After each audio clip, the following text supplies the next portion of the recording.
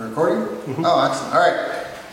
So first question of the day is, what is business intelligence? And so business intelligence is the collection of data and the analysis of data and the presentation of data for the benefit of improving your business operations, your business presence, all the functions in the business, from job satisfaction of your staff to how your content is being engaged with by your customers to what people think about your products and programs. So business intelligence is the feedback loop on all the activities that you're engaged in as a business. And that feedback loop is business intelligence. And whether you're using it or not, it's up to you.